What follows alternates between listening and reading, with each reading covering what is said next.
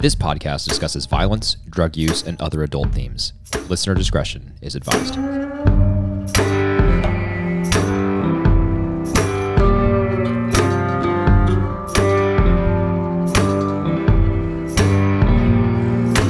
All right, everybody, welcome back to another episode. This week, we are doing something pretty special because we are doing a crossover episode with another podcast on the Vernacular Podcast Network, Breaking Pod, where I am a co-host with Zach Crippen, who is the founder of the Vernacular Podcast Network.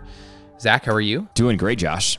Thanks for doing this with me. We're a little overdue on getting a recent episode out on the Breaking Pod feed, but I am super excited to talk about our subject matter today. Yes, so we are going to be talking about El Camino, a Breaking Bad story, which is a sequel to the famed Breaking Bad series. We're talking about it today because the movie just came out on October 11th. It stars Aaron Paul as Jesse Pinkman, reprising his role, Emmy-winning role, and he is back in this movie. And so what we're going to do today is we're going to talk through the movie, and just up front, we will be spoiling the movie. So if you haven't seen it yet, or if you are still catching up on Breaking Bad, the series, and then you want to watch the movie after that, go ahead and bookmark this episode and come back later. It will still be here in your podcast feed when you are ready, but we will be spoiling it, and we're going to talk through the movie. We're going to give like a little summary, and then we're going to talk through some of our favorite moments, our worst moments of the movie, so sort of our overall thoughts. Now, typically in a Breaking Pod episode, we break down the best moment, best scene, and best writing after we go over the summary of each episode of Breaking Bad. We're doing a full rewatch of the series. Today, since we have just watched the movie one time, we're just going to talk through generally about the movie and give you our thoughts, because it's a pretty big deal that they finally made a Breaking Bad movie. It's been talked about for a long time, and believe it or not, they even have a new theme song. So I'm going to throw it over to Zach, who is going to play a little bit of the theme song, and then he will get us started with the 2-minute summary of the movie. Yeah, thanks, Josh. I'm very excited to hear all of your thoughts. I know we chatted a little bit before we hit the record button, but we didn't talk in depth about this movie, actually, and I really am looking forward to hearing what you thought and where your impressions lined up with mine or differed. But as you mentioned, there's a new theme song, and I have to say, this was one of my biggest disappointments because the Breaking Bad theme music is so iconic, and instead, it's replaced with something else. Now, what replaces it here isn't bad. I'm about to play it, but it's still very different. So for those of you who know the Breaking Bad theme, this is what you're going to hear in El Camino.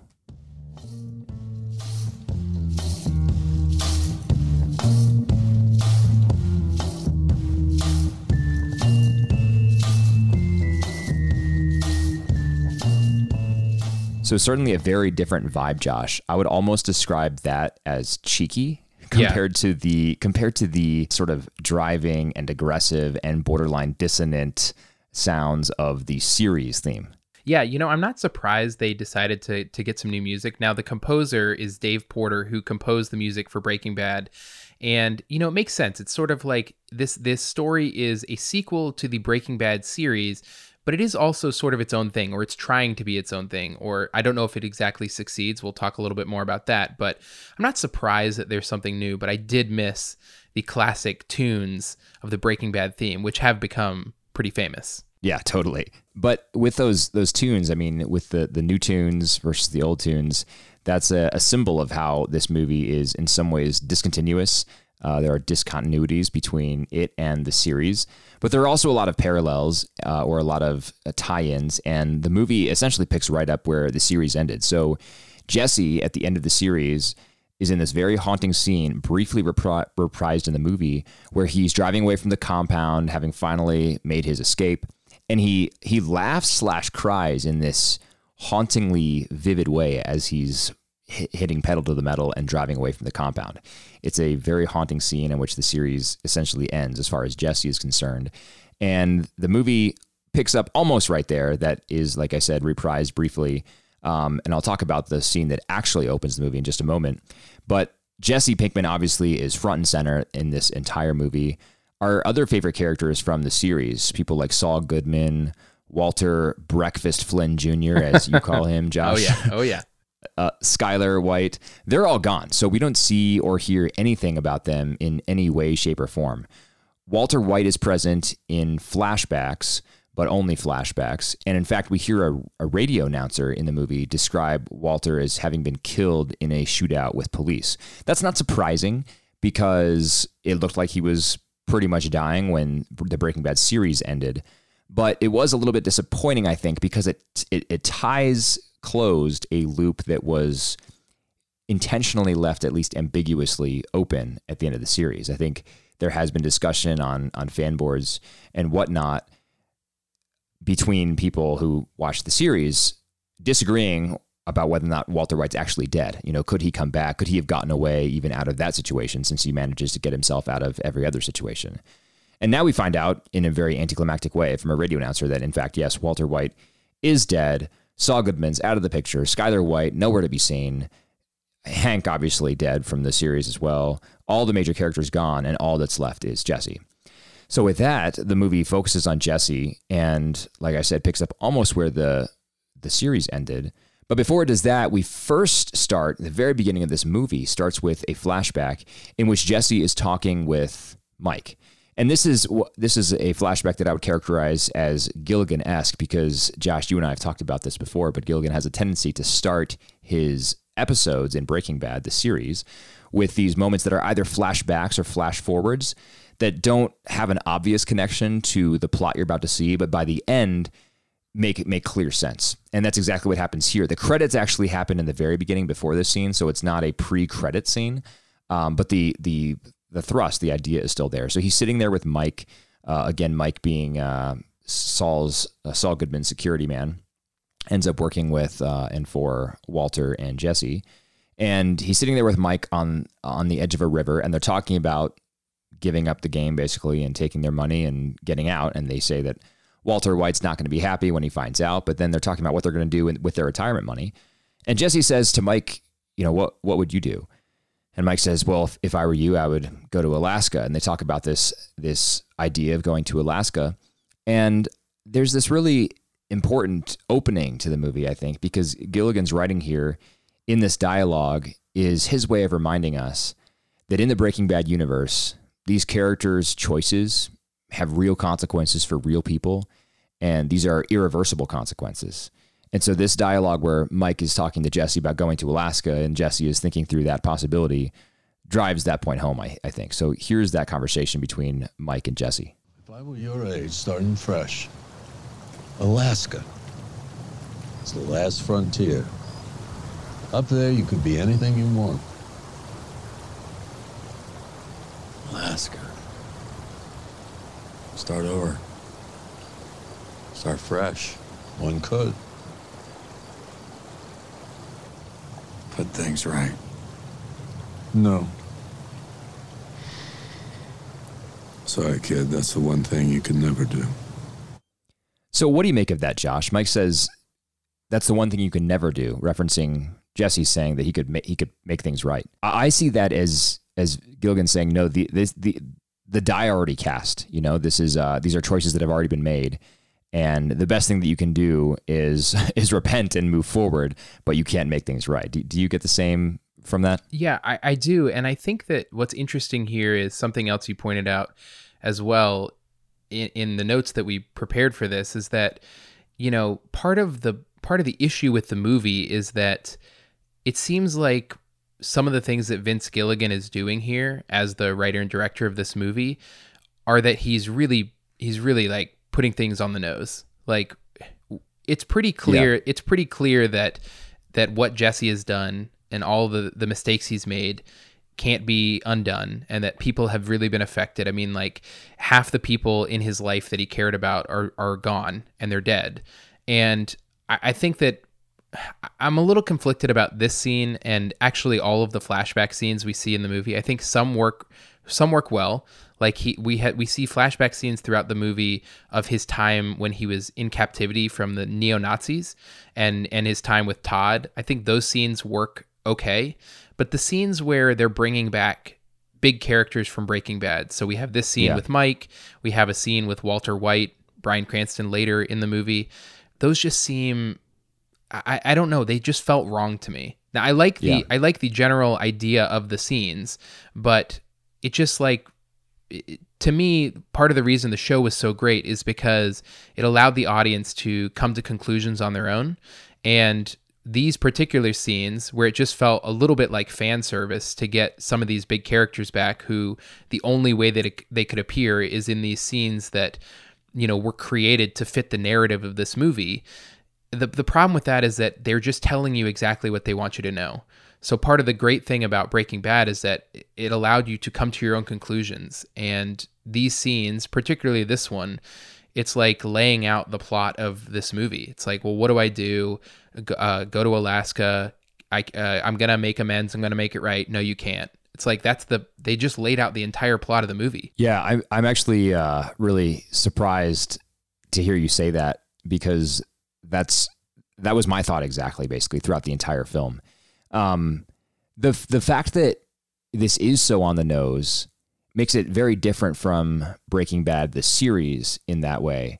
And in a way, this is sort of a meta critique of the movie, but in a way, I think that this is sort of Breaking Bad light, or maybe we could call it like Breaking Bad for a Snapchat generation. Yeah, or like Diet Breaking Bad. Yeah, there you go, Diet Breaking Bad. I like that. Because this movie has to pack in the same ideas in 2 hours that Breaking Bad, the series, packs into 6 seasons. So there's obviously a lot more screen time that Gilligan can work with in the series. And with less screen time, he has to be a little bit more direct in narrating the plot and the implications, right? So he has less time to do it.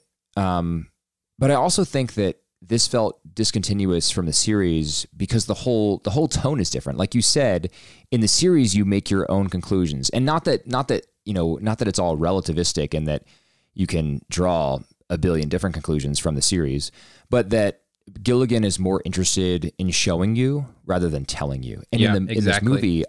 in this movie, I thought it was all about telling you, because there are these scenes that are just way too on the nose. I have some other ones I want to play later, but this dialogue with Mike is exactly right. And there's one at the end that we'll play shortly that is also just way too on the nose. And it's, the movie, I'll just say, the movie ends with Jane Margulis's character basically giving Jesse some life lessons as he drives off into the wilderness. And it's just a little bit too much.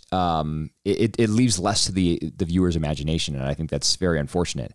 At the same time, I recognize why Gilligan did it. And I kind of wonder if this opening scene with Mike is a sort of cheeky way of Gilligan saying, I missed the mark and maybe overshot a little bit in the series, but I can't make things right. I can't go back and change the series.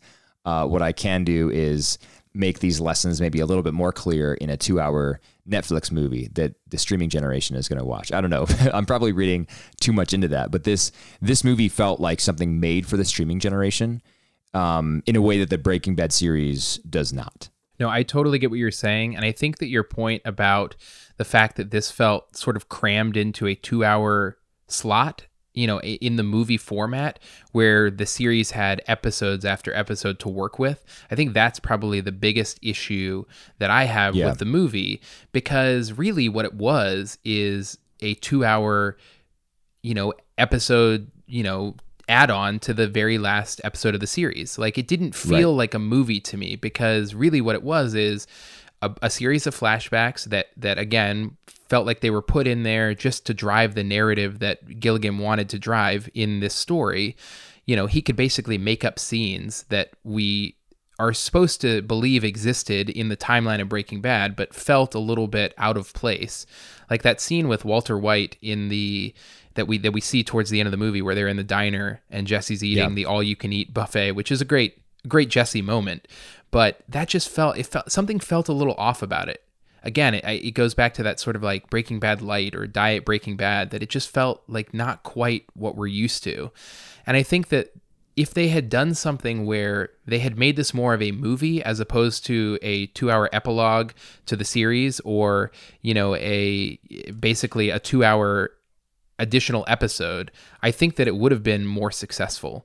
It would have been more interesting for the audience, and it would have been ultimately more interesting to a broader audience rather than the people who just like Breaking Bad. Yeah, I want to pick up on that because you mentioned this scene with Walter White. I want to play just a quick part of that dialogue because I think this backs up your point about how it just doesn't quite feel right. It doesn't quite carry on the same tone that Breaking Bad, the series, does. So here's Walter White monologuing in the diner. You're really lucky, you know that?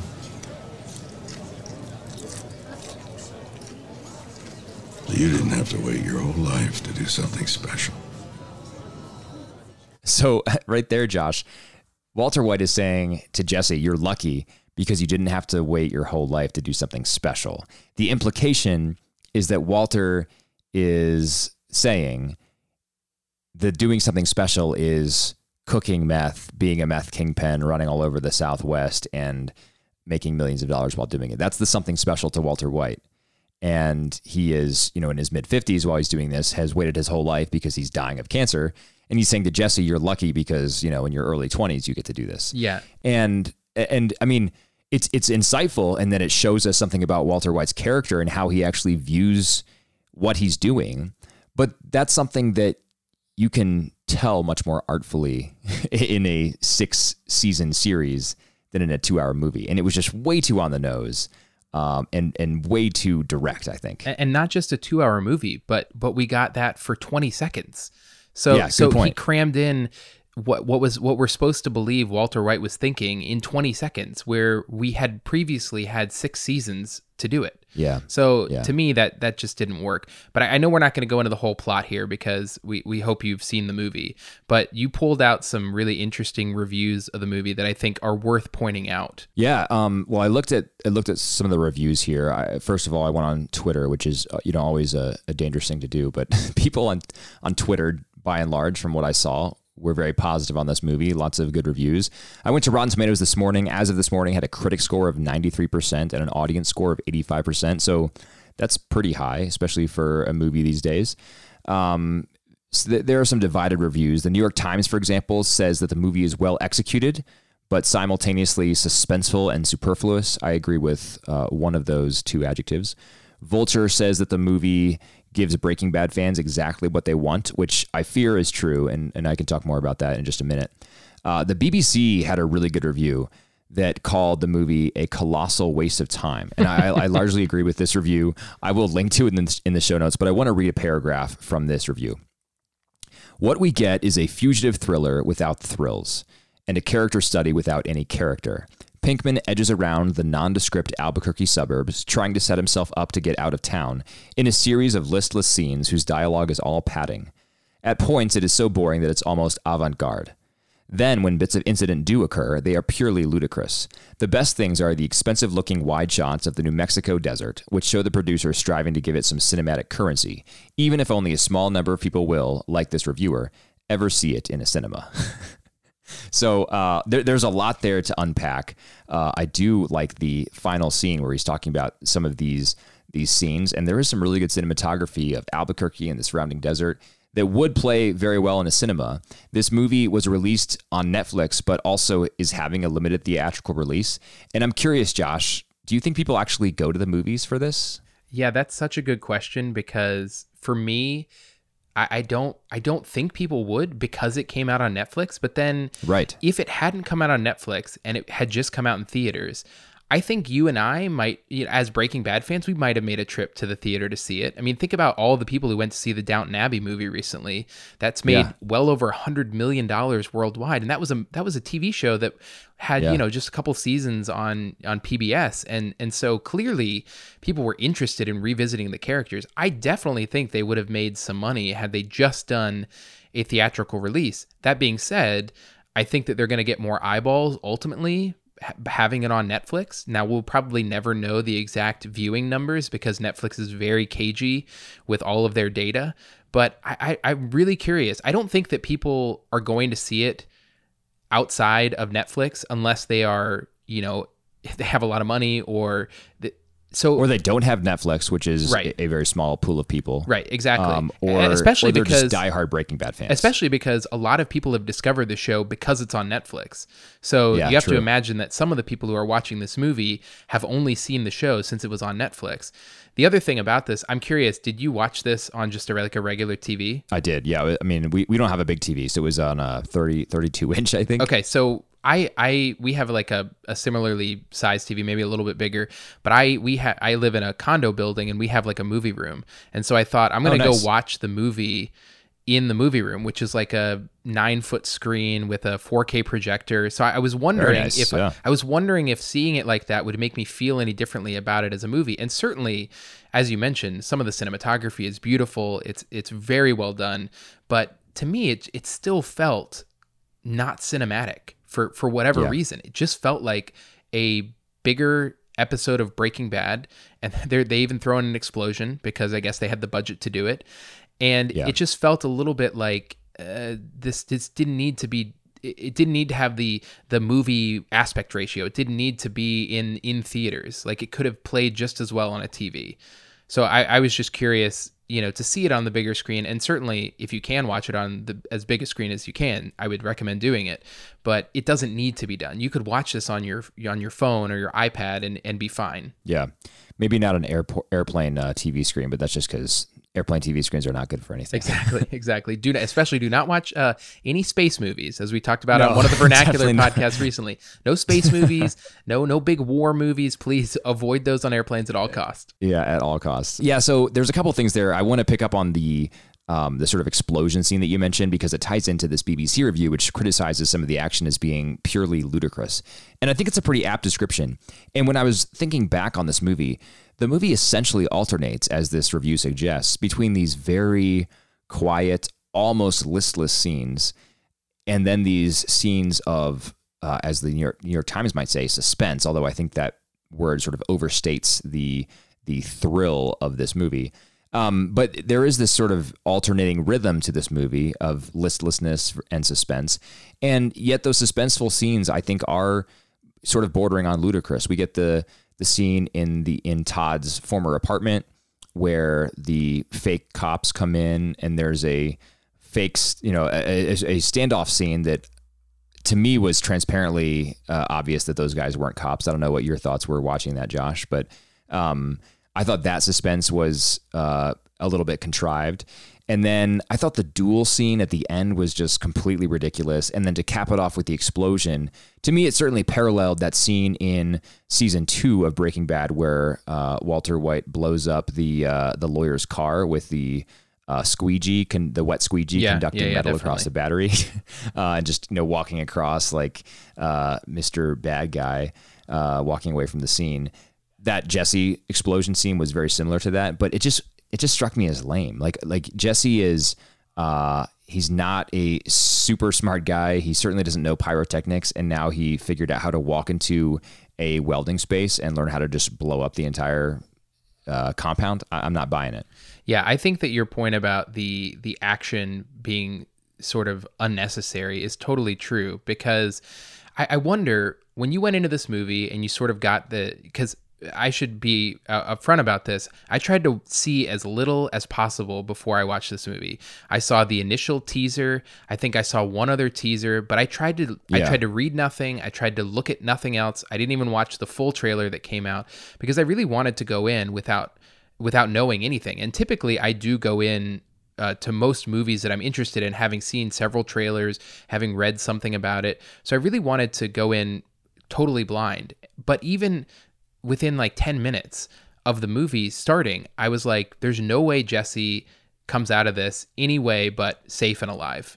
I just never was on the edge of my seat. Like, I guess I just thought to myself, why would they make this movie unless he was just going to survive? Just to kill him. Right. Yeah. There's no reason that they would kill him at this point. Like, the ambiguity of the series finale where he's driving off with this sort of like visceral reaction where he's like laughing and crying at the same time and sort of screaming, like there was your ambiguity. Like you weren't sure. And that was a perfect way to end it. I mean, it's one of the most haunting scenes of television I've ever seen. Yeah, it's amazing. And sort of you are left as the viewer like, is he going to be okay? Like, what's going to happen? I think what that scene was meaning, and I'm sure we'll get into this when we cover the series finale in Breaking Pod, but I think what it was showing is that he was free, but he wasn't really free. Like, he was free from this immediate evil and difficulty, but ultimately his soul was going to be racked with guilt and pain for the rest of his life. But you came to that conclusion, if that was the conclusion you came to, on your own. And this movie, just very on the nose, is like, he's going to be fine, and he's going to Alaska in a very un-Jesse-like sweater, I should point out. At the very end, he's wearing a turtleneck sweater. What was that about? That was so weird. It was like, normally he wears all these baggy clothes, and now he looks like a prep school student going off to Alaska. Yeah. So I have a little theory about that, which I don't want to spend too much time on this because it's fairly speculative. But I mentioned the explosion and how that parallels Walter blowing up the car with the wet squeegee across the battery terminals. We see a few other echoes of Walter White in Jesse here as the movie progresses. And by the time he is in that duel standoff, he is standing up to those guys just like Walter White would, against all odds. Some might call it foolish, and yet he wins, right? He wins because of his smarts. He outsmarts the bad guys, and that's how he beats them. So that's a very Walter White type thing to do. And then he flees. Walter White, you probably recall, Josh, when he flees in the final season of Breaking Bad, he goes to the Northeast, to New Hampshire, and we see him in the New Hampshire snow. Jesse instead goes northwest, and we see him in the Alaska snow. But when he comes out, he's wearing a very sort of middle-aged man type sweater. And what is the color of the sweater but white? So interesting. So he's sort of become, in a way, his mentor, Walter White. I don't know. That's maybe reading into it a little bit too much, but I couldn't look past the sweater. I think there has to be something there. Well, for those of you who listen to Breaking Pod, we definitely never try to read too much into things.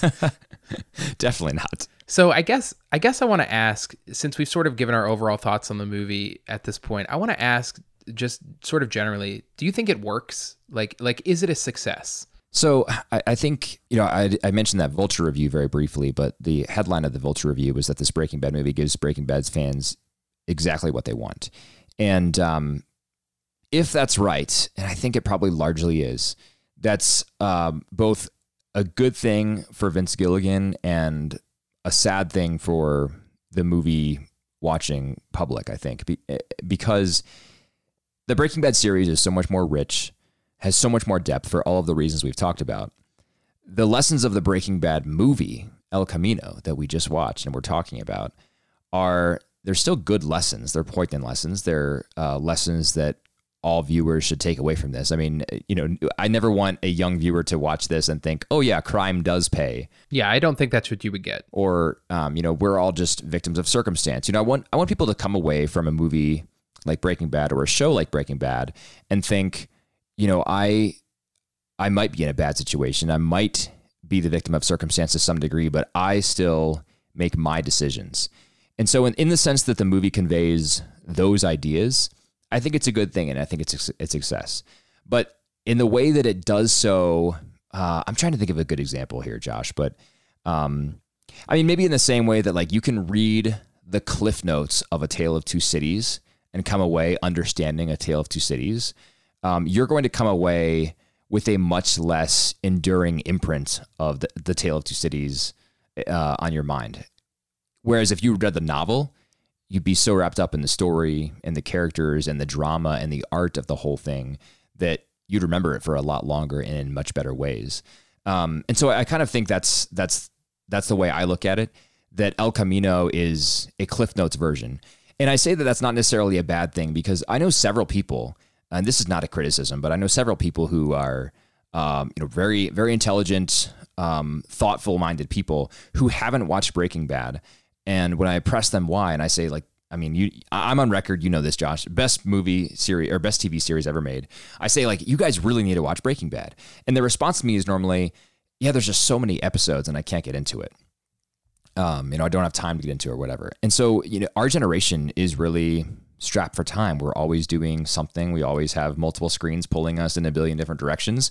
we're on the hamster wheel of life, and it's hard to sit down and digest 6 seasons of dramatic morality play laden television. Right. And it is difficult, and it's not an easy show to watch. Yeah, for sure. And so if you can get those lessons in El Camino, a Breaking Bad movie, not a bad thing. Is it as good as the real thing? No, but it's it's the Cliff Notes version, I think. I think that's what I would say. So as far as whether or not it works to that extent. Does it work as a sequel or a capstone to the Breaking Bad series? Absolutely not. Yeah. No, I think that was really well put. I think the only problem with that is that who is going to come into this having not seen the series and watch the movie? So you're probably going to get just a few, I don't know, who knows what the numbers are, but you're probably not going to come into this having never seen anything Breaking Bad. And so the people you're going to affect with that lesson, that sort of Cliff Notes version, is very few. But I think your point overall of it being a decent lesson in sort of what it presents thematically is a good one. But I just wonder how many people are actually going to come to this who've never seen anything Breaking Bad, because, and we'll talk a little bit about this in just a minute about some of our nitpicks, but there's a lot of callbacks that people who'd never seen the series, and even people like us who'd seen the series, it just goes right over your head unless you've just watched the entire series then. So you're not going to be emotionally affected at all by Walter White coming back if you've never seen the series to begin with. That's a really good point. Yeah, I mean, I guess I hadn't thought about how the movie might not be able to stand on its own in that respect. Because if I hadn't seen the series, I wouldn't know any of the characters. All of it would be pretty foreign to me. The flashbacks would be confusing. Like, I'd be like, why is Jesse in an underground cage? I don't understand. You might not even know that they're flashbacks. Yeah, that's true. That's a good point. You might be like, what's happening? It's very sort of Christopher Nolan-y in the sense that it bounces back and forth seamlessly, and there are not clear indications. There's no where's the bottom of the screen to say 3 months earlier or whatever. Yeah. Which is kind of why I wish that this had done something different than just potentially a sequel to the show. Like, it could have been a movie on its own with the character of Jesse Pinkman without it being a direct sequel picking up moments after the series ended. That's a good point. Yeah, I think that could have been better, because it could have done the Cliff Notes version, but still as a standalone story. Right, with a new story. Yeah, and we know Vince Gilligan can do that because of Better Call Saul. I mean, exactly. He's capable of doing the spin-off character-based drama, but I think that's not what El Camino is. So before we wrap up, let's just talk quickly about our favorite moments of the movie, because I think we both at least had a couple things where we were like, that was pretty good. And then we'll talk a little bit about our worst moments and our nitpicks, and then we'll wrap things up from there. So Zach, did you have a favorite moment from this movie? Yeah, I definitely did. I really liked the scene where Jesse calls his parents. This is, for people who have seen the series, they understand how fraught this relationship is between Jesse and his parents. He loves them dearly and they love him dearly, but they've given him one too many chances to reform himself. He's never been quite able to do that. And every time he tries to, he ends up sort of putting his foot in his mouth or, taking the fall for his brother for stashing a joint in his bedroom, things like that. And this is just a really dramatic and emotional scene. And he's calling his parents because he's trying to con them one last time. He needs to get them out of the house so that he can get into the house and get into their safe, steal their money, steal their guns, etc. And so he calls them. He asks. They know he's on the lam.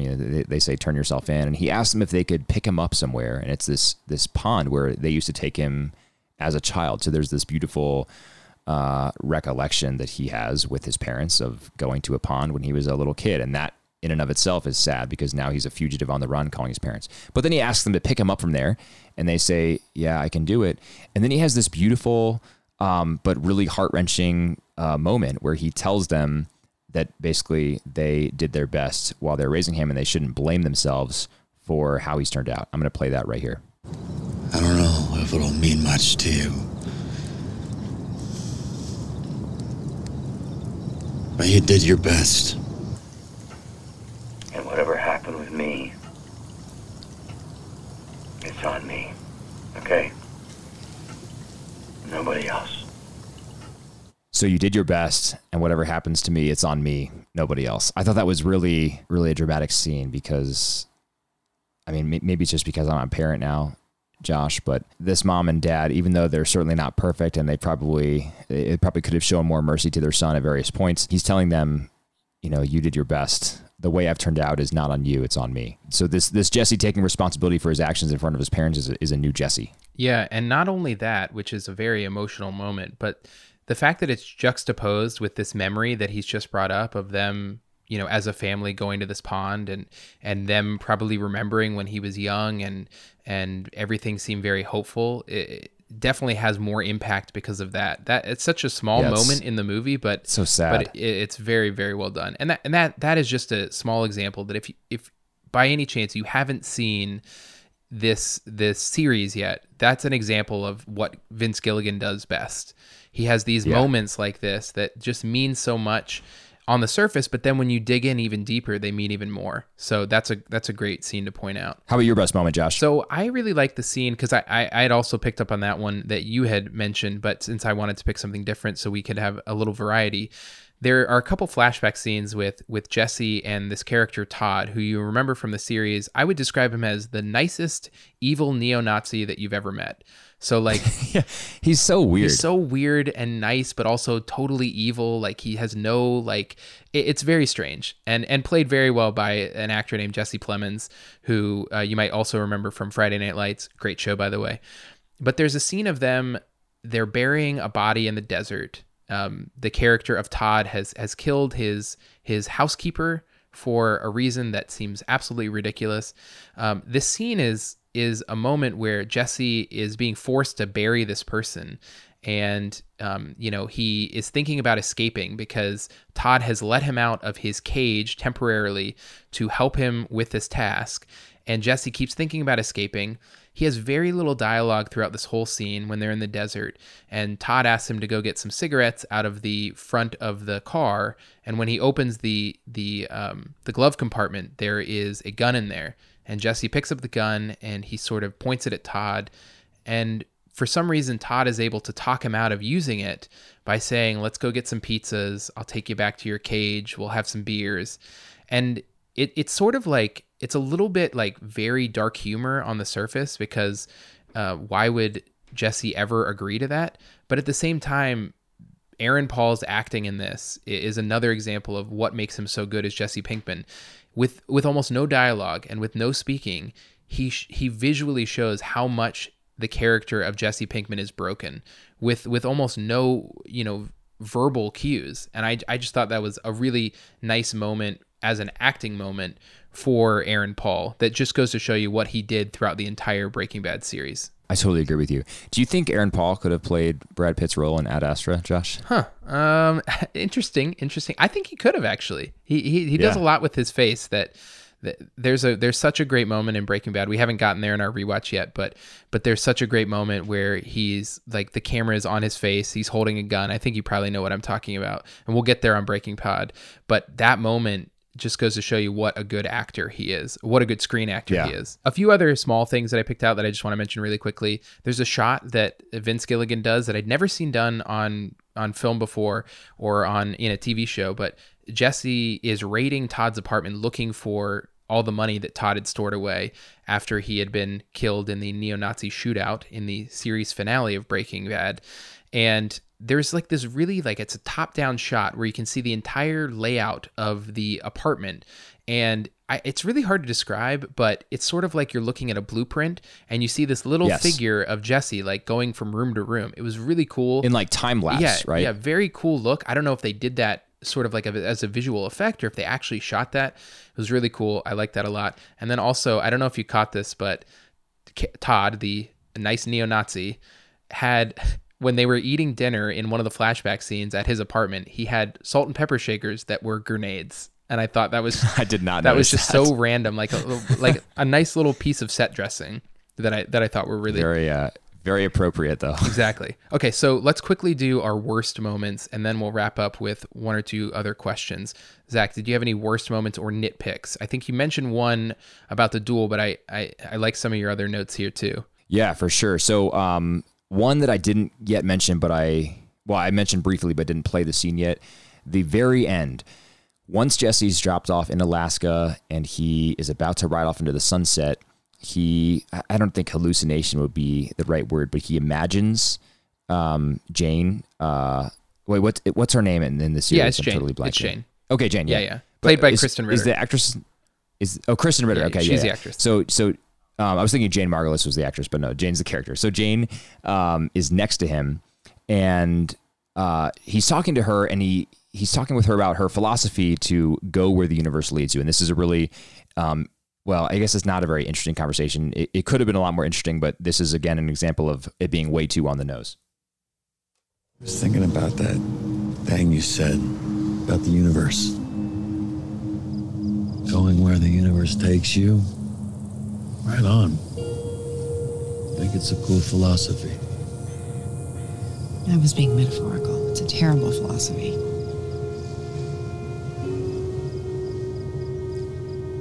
I've gone where the universe takes me my whole life. It's better to make those decisions for yourself. Okay, so why is this a nit to pick? Well, a couple things here. One, this is all an imagined conversation / hallucination with Jane. There's no Jane because we know that Jane passed away way back when in the series. But she was someone that Jesse really loved and valued, and so he's imagining her here.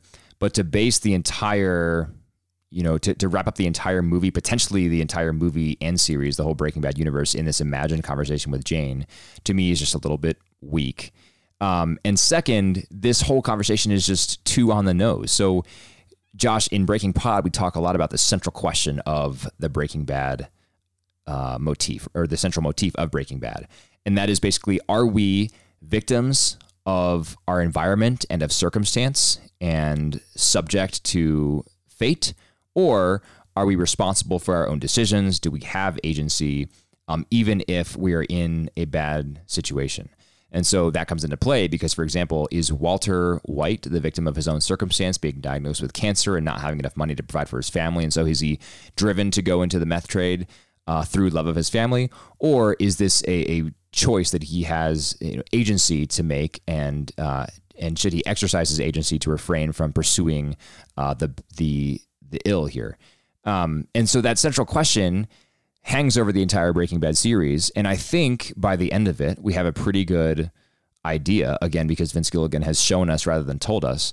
But then here we have this imagined conversation with Jane where, Jesse's saying, like, right on, go where the universe takes you. And then Jane says, no, that's a terrible philosophy.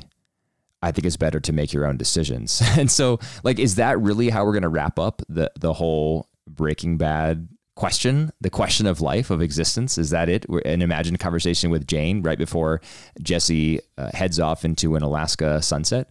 That to me is the biggest nit of this whole movie, Josh. Yeah, that is a really good point. It's funny you thought about it as an imagined conversation. I thought about it as a flashback. I don't know that it matters what it is, because it could be either and it still have the same problem, because the central point of this being delivered to us in very clear dialogue is the problem. It doesn't matter if it was a flashback or an imagined conversation, but I totally see what you're saying. And I do think that and I wonder, from your perspective, does it undermine what we saw in Breaking Bad, the series? And for me, it doesn't consciously. Like, I can separate the two. I can separate Breaking Bad, the series, and El Camino, a Breaking Bad story. I can separate them, but sort of subconsciously, I will probably always, I'll never be able to get this movie and what it said out of my head when I compare it. It's always going to be connected to Breaking Bad for me. So while I consciously won't associate the two as like diminishing one because of the other, I don't know if I'll ever be able to subconsciously do the same. Yeah, it's a good question. I think that it would be much easier for me to sever the two if El Camino, a Breaking Bad movie, had a different director and was not Vince Gilligan, the showrunner for Breaking Bad. If it were the case that Netflix simply bought the rights to the Breaking Bad name and then hired a totally different production staff to make it, then I'd be like, okay, this is just a totally different movie. Sure. Totally different idea. But because it's Vince Gilligan, I think it is a little bit harder for me to cognitively separate those two, if only on a subconscious level. And it will this is sort of a mark on the Breaking Bad universe, I think, for me, unfortunately. Yeah. And sorry to our listeners, I keep calling it a Breaking Bad story, but Zach is right. It's a Breaking Bad movie, which I don't know if that means anything. I did wonder, does this mean that we're going to get more Breaking Bad movies? So yeah, that's a good question. I was talking with Sally about this earlier today, and the fact that, sometimes we'll see these universes be manifest in a movie like in the Lego Movie. Sure. But the definite article there is the versus a, Right. which makes me think, I wonder if the takeaway for a Breaking Bad movie, here, El Camino, a Breaking Bad movie, is that this is a movie about a character that is in the Breaking Bad universe, but more importantly, in the Breaking Bad mold, that is still engaging with this central question, even if it's engaging that central question in a much more didactic, sort of elementary way, if that makes sense. Yeah, no, that's a good point. It'll be interesting. I did read that this movie originally started as an idea to be a short film to celebrate the 10-year anniversary of the premiere of Breaking Bad. Then it expanded into this whole movie. So I don't know what the short film would have done differently. It might have been the same general story, but just sort of a more direct epilogue as opposed to like a full 2-hour extra piece of the series. So I'm not really sure. But that's a good point. In a way, I think the short film would have been a better I think you're right, especially in the style and the storytelling that they decided to do here. Exactly. A couple other nits real quick, and then I want to hear your nits to pick. So that scene with Badger in the beginning, I was just like, man, this Badger guy looks a lot older than I remember him in the series. Yeah, exactly. And then the flashbacks with Bryan Cranston / Walt as well. Bryan Cranston has aged quite a bit, it looks like, since doing Breaking Bad, and he just looked different. I mean, they shaved his head again to give him the Heisenberg look, but he just looked different to me, and so it wasn't quite the same. Yeah, one of my nits was similar to that because I definitely noticed that the people look different, and even Aaron Paul looks older and sort of a little heavier than he might have when the show wrapped up. Because you remember he's supposed to be in captivity, in which he wasn't getting a lot of food, and then he comes out and shaves his beard off, and it's like looks like he's a healthy person. Anyway, one of my questions or nitpicks about all of that was that some of the characterizations of the characters we knew from the Breaking Bad universe seemed a little bit off in this movie. And I think it goes back to your point of everything just feeling slightly askew.